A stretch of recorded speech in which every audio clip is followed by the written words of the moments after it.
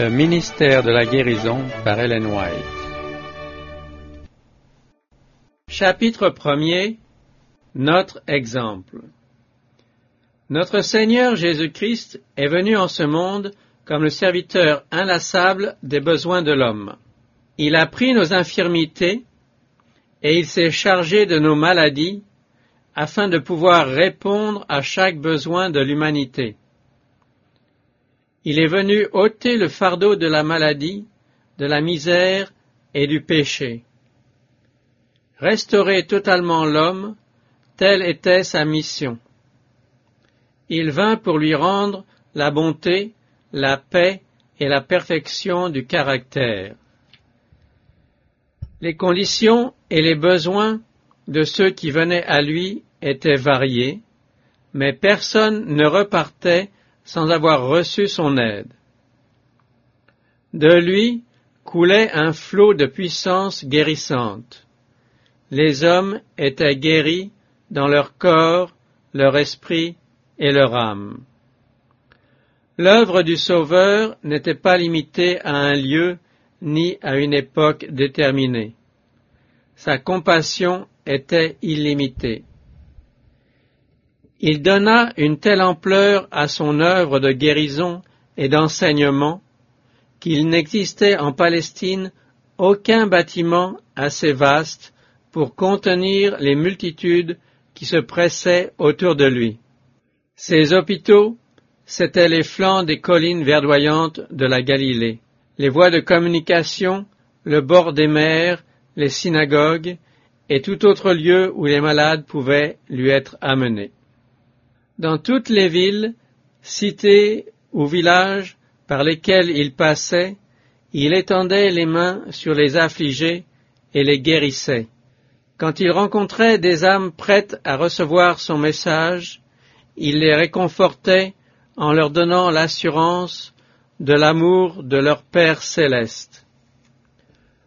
Tout le jour, il se penchait sur ceux qui venaient à lui. Le soir, il accordait son attention à ceux qui, pendant la journée, avaient travaillé pour gagner la pitance de leur famille. Jésus portait le poids écrasant de la responsabilité du salut des hommes. À moins d'un changement radical dans ses principes et ses buts, l'espèce humaine était perdue. Jésus le savait. C'était le fardeau pesant sur son cœur. Personne ne peut mesurer le poids que Jésus ressentait. Enfant, jeune homme et adulte, il marcha seul. Mais en sa présence, on se croyait au ciel. Jour après jour, il faisait face aux épreuves et aux tentations. Jour après jour, il était en contact avec le mal et était témoin de son pouvoir sur ceux qu'il cherchait à bénir et à sauver. Mais il ne céda pas, il ne se découragea pas. En toutes choses, il soumit ses désirs aux exigences de sa mission. Il glorifia sa vie en la subordonnant totalement à la volonté de son Père. Quand, encore jeune, il fut trouvé par sa mère à l'école des rabbins, celle-ci lui dit « Mon enfant, pourquoi as-tu agi de la sorte avec nous ?» Il lui répondit, et cette réponse est la note fondamentale de l'œuvre de sa vie, « Pourquoi me cherchiez-vous ? Ne saviez-vous pas qu'il faut que je m'occupe des affaires de mon Père ?» Sa vie fut un renoncement constant. Il n'avait aucun foyer en ce monde en dehors de ceux que lui offrait la gentillesse de ses amis. Il vint vivre pour nous la vie du plus pauvre, pour marcher et travailler parmi les souffrants et les nécessiteux. Il allait et venait au milieu du peuple pour lequel il avait tant fait, sans être ni reconnu ni honoré. Il était toujours patient et serein. Les affligés l'acclamaient comme un messager de vie et de paix. Il voyait les besoins des hommes et des femmes, des enfants et des jeunes, et à tous il adressait l'invitation « Venez à moi ». Pendant son ministère, Jésus passa plus de temps à soigner les malades qu'à prêcher. Ces miracles prouvaient la véracité de ce qu'il disait. Le Fils de l'homme est venu, non pour perdre les âmes des hommes, mais pour les sauver.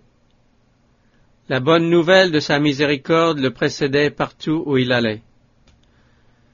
Là où il était passé, ceux qui avaient été l'objet de sa compassion se réjouissaient de leur santé retrouvée et essayaient leur force nouvelle. Les foules se rassemblaient autour d'eux pour entendre de leurs lèvres même le récit des œuvres du Seigneur. Sa voix fut le premier son jamais entendu par beaucoup, son nom le premier mot jamais prononcé par eux, son visage le premier qu'ils aient jamais vu. Comment pourraient-ils ne pas aimer Jésus ou chanter ses louanges? Quand il traversait villes et villages, il était comme un courant vivifiant, d'où émanaient l'enthousiasme et la joie. Le peuple de Zabulon et de Nephtali, de la contrée voisine de la mer, du pays au-delà du Jourdain et de la Galilée des gentils, ce peuple assis dans les ténèbres a vu une grande lumière, et sur ceux qui étaient assis dans la région et l'ombre de la mort, la lumière s'est levée. Chaque guérison était, pour le Sauveur, une occasion d'implanter des principes divins dans l'âme et l'esprit. Tel était le but de son œuvre. Il offrait des bénédictions terrestres afin d'incliner le cœur des hommes à recevoir l'évangile de sa grâce. Le Christ aurait pu occuper le plus haut rang parmi les maîtres de la nation juive, mais il préféra porter l'évangile aux pauvres. Il allait de lieu en lieu. Ainsi, les habitants des régions les plus reculées pouvaient entendre les paroles de vérité. Vers la mer, dans les montagnes, dans les rues des cités, dans les synagogues, on entendait sa voix expliquant les Écritures. Souvent aussi, il enseignait dans les parvis du temple, afin que les gentils puissent entendre ses paroles.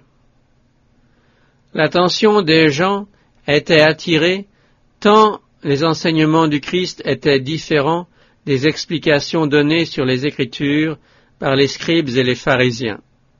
Les rabbins s'appuyaient sur la tradition, sur des théories et des spéculations humaines. Souvent ce que les hommes avaient enseigné et écrit au sujet des Écritures prenait la place des Écritures elles-mêmes. La parole de Dieu était le sujet de l'enseignement du Christ. Il répondait à ses interlocuteurs par un clair « Il est écrit ». Que disent les Écritures? Ou que lis-tu? À chaque occasion, quand l'intérêt était suscité par un ami ou un ennemi, il présentait la parole. Il proclama le message de l'Évangile avec clarté et puissance. Ces paroles jetaient un flot de lumière sur les enseignements des patriarches et des hommes. Les Écritures parvenaient aux hommes comme une nouvelle révélation.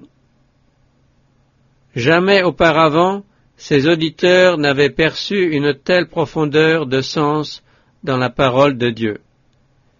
Il n'y eut jamais un évangéliste comme le Christ. Il était la majesté des cieux, mais il s'humilia lui-même jusqu'à prendre notre nature, afin de pouvoir rencontrer les hommes sur leur terrain. Le Christ, le messager de l'Alliance, apportait la bonne nouvelle du salut à toute personne, riche ou pauvre, libre ou esclave. Sa réputation de grand médecin se répandit dans toute la Palestine. Les malades se plaçaient sur son chemin pour pouvoir l'appeler à leur aide. Beaucoup d'anxieux venaient aussi pour entendre sa parole et être touchés par ses mains. Ainsi, de ville en ville, de cité en cité, prêchant l'Évangile et guérissant les malades, allait le roi de gloire, revêtu du pauvre costume de l'humanité. Il assistait aux grandes fêtes de la nation juive. Aux multitudes absorbées par des cérémonies extérieures, il parlait des choses célestes, mettant l'éternité dans leurs calculs.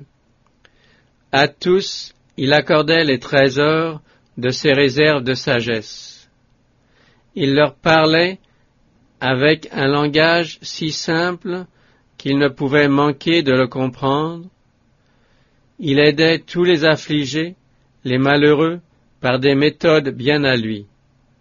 Avec tendresse, une grâce courtoise, il œuvrait en faveur des âmes malades du péché, répandant santé et force. Le prince des maîtres cherchait à atteindre le peuple au moyen des choses qui lui étaient les plus familières. Il présentait la vérité de telle façon qu'elle était à jamais entrelacée pour ses auditeurs avec leurs souvenirs et leurs sympathies les plus sacrées. Il leur faisait sentir combien parfaitement il s'était identifié à leurs intérêts et à leur bonheur par le biais de son enseignement. Ses auditeurs étaient charmés par ses leçons si directes, ses illustrations si appropriées, ses paroles si sympathiques, si gentilles. La simplicité et la ferveur avec lesquelles il s'adressait aux nécessiteux sanctifiaient chacune de ses paroles. Quelle vie active était la sienne! Jour après jour, on pouvait le voir entrer dans l'humble demeure du besoin et de la tristesse, parlant d'espoir aux découragés et de paix aux affligés. Aimable, le cœur tendre, rempli de pitié, il allait, relevant ceux que la vie avait courbés et réconfortant les malheureux. Partout où il se rendait, il répandait la bénédiction. Tout en œuvrant pour les pauvres, Jésus cherchait aussi des moyens d'atteindre les riches. Il recherchait le contact avec les pharisiens cultivés et riches, la noblesse juive et les chefs romains.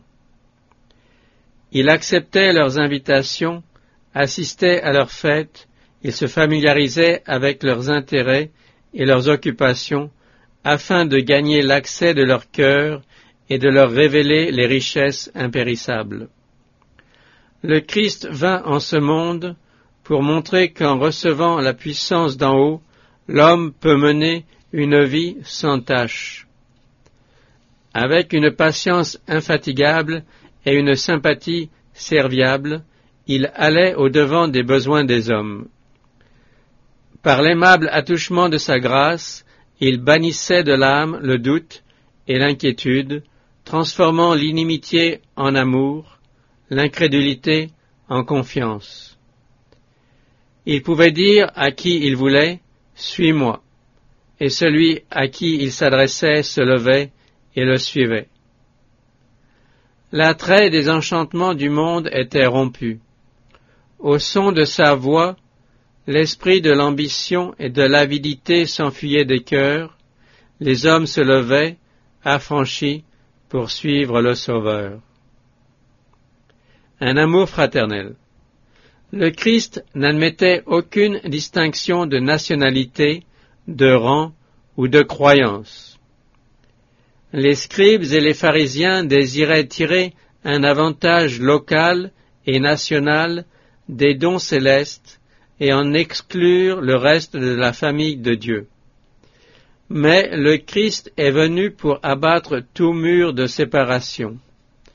Il vint montrer que ces dons de miséricorde et d'amour sont aussi illimités que l'air, la lumière ou les averses de pluie qui rafraîchissent la terre. La vie du Christ a établi une religion sans caste, une religion dans laquelle juifs et gentils, libres et esclaves, unis par les liens de la fraternité, sont égaux devant Dieu. rien d'artificieux ne teintait ses actes. Il ne faisait aucune différence entre voisins et étrangers, amis et ennemis. Ce qui touchait le cœur de Jésus, c'était l'âme assoiffée de l'eau de vie. Il ne délassait aucun être humain comme sans valeur, mais il s'efforçait d'appliquer à toute âme le remède guérisseur. En quelque compagnie qu'il fût, il présentait une leçon appropriée au moment et aux circonstances. Toute insulte ou négligence d'un homme envers un autre homme le rendait plus conscient du besoin de l'humanité pour une sympathie divine et humaine.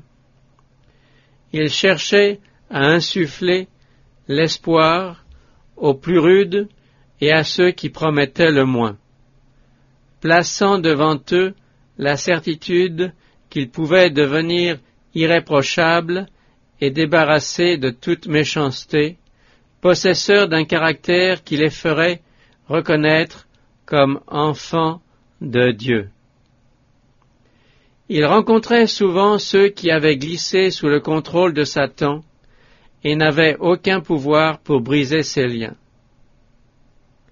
À ceux-là, découragés, malades, tentés, déchus, Jésus adressait des paroles d'une tendre pitié, celles-là même dont ils avaient besoin et qu'ils pouvaient comprendre. Il en rencontrait d'autres combattant corps à corps contre l'adversaire de leur âme. Il les encourageait à persévérer, les assurant qu'ils vaincraient, car les anges de Dieu étaient à leur côté et leur donneraient la victoire. Il s'asseyait en hôte honoré à la table des publicains. Par sa sympathie et son amabilité en société, il montrait qu'il reconnaissait la dignité humaine. Les hommes aspiraient à mériter sa confiance. Ses paroles descendaient sur leurs cœurs assoiffés avec une puissance vivifiante et bénissante. De nouveaux désirs s'éveillaient. Pour ces parias de la société s'ouvrait la possibilité d'une vie nouvelle. Bien qu'il fût juif, Jésus se mêlait librement aux Samaritains, tenant pour nulles les coutumes pharisaïques de sa nation.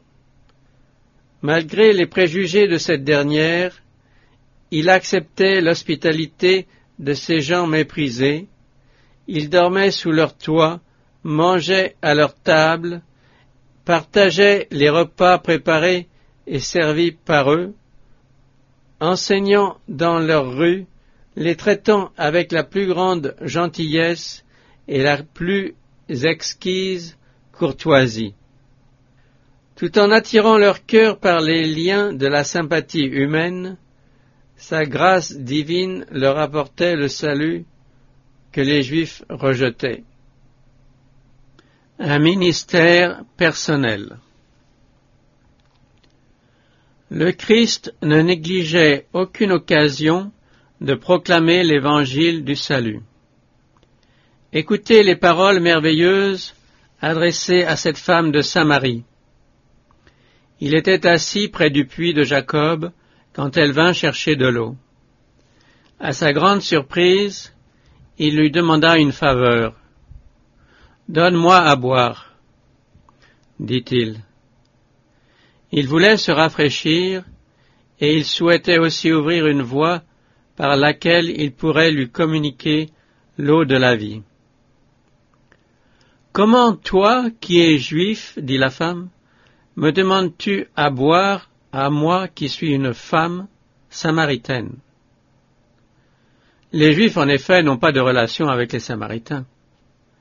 Jésus lui répondit, « Si tu connaissais le don de Dieu et qui est celui qui te dit, « Donne-moi à boire », tu lui aurais toi-même demandé à boire, et il t'aurait donné de l'eau vive. » Quiconque boit de cette eau aura encore soif, mais celui qui boira de l'eau que je lui donnerai n'aura jamais soif.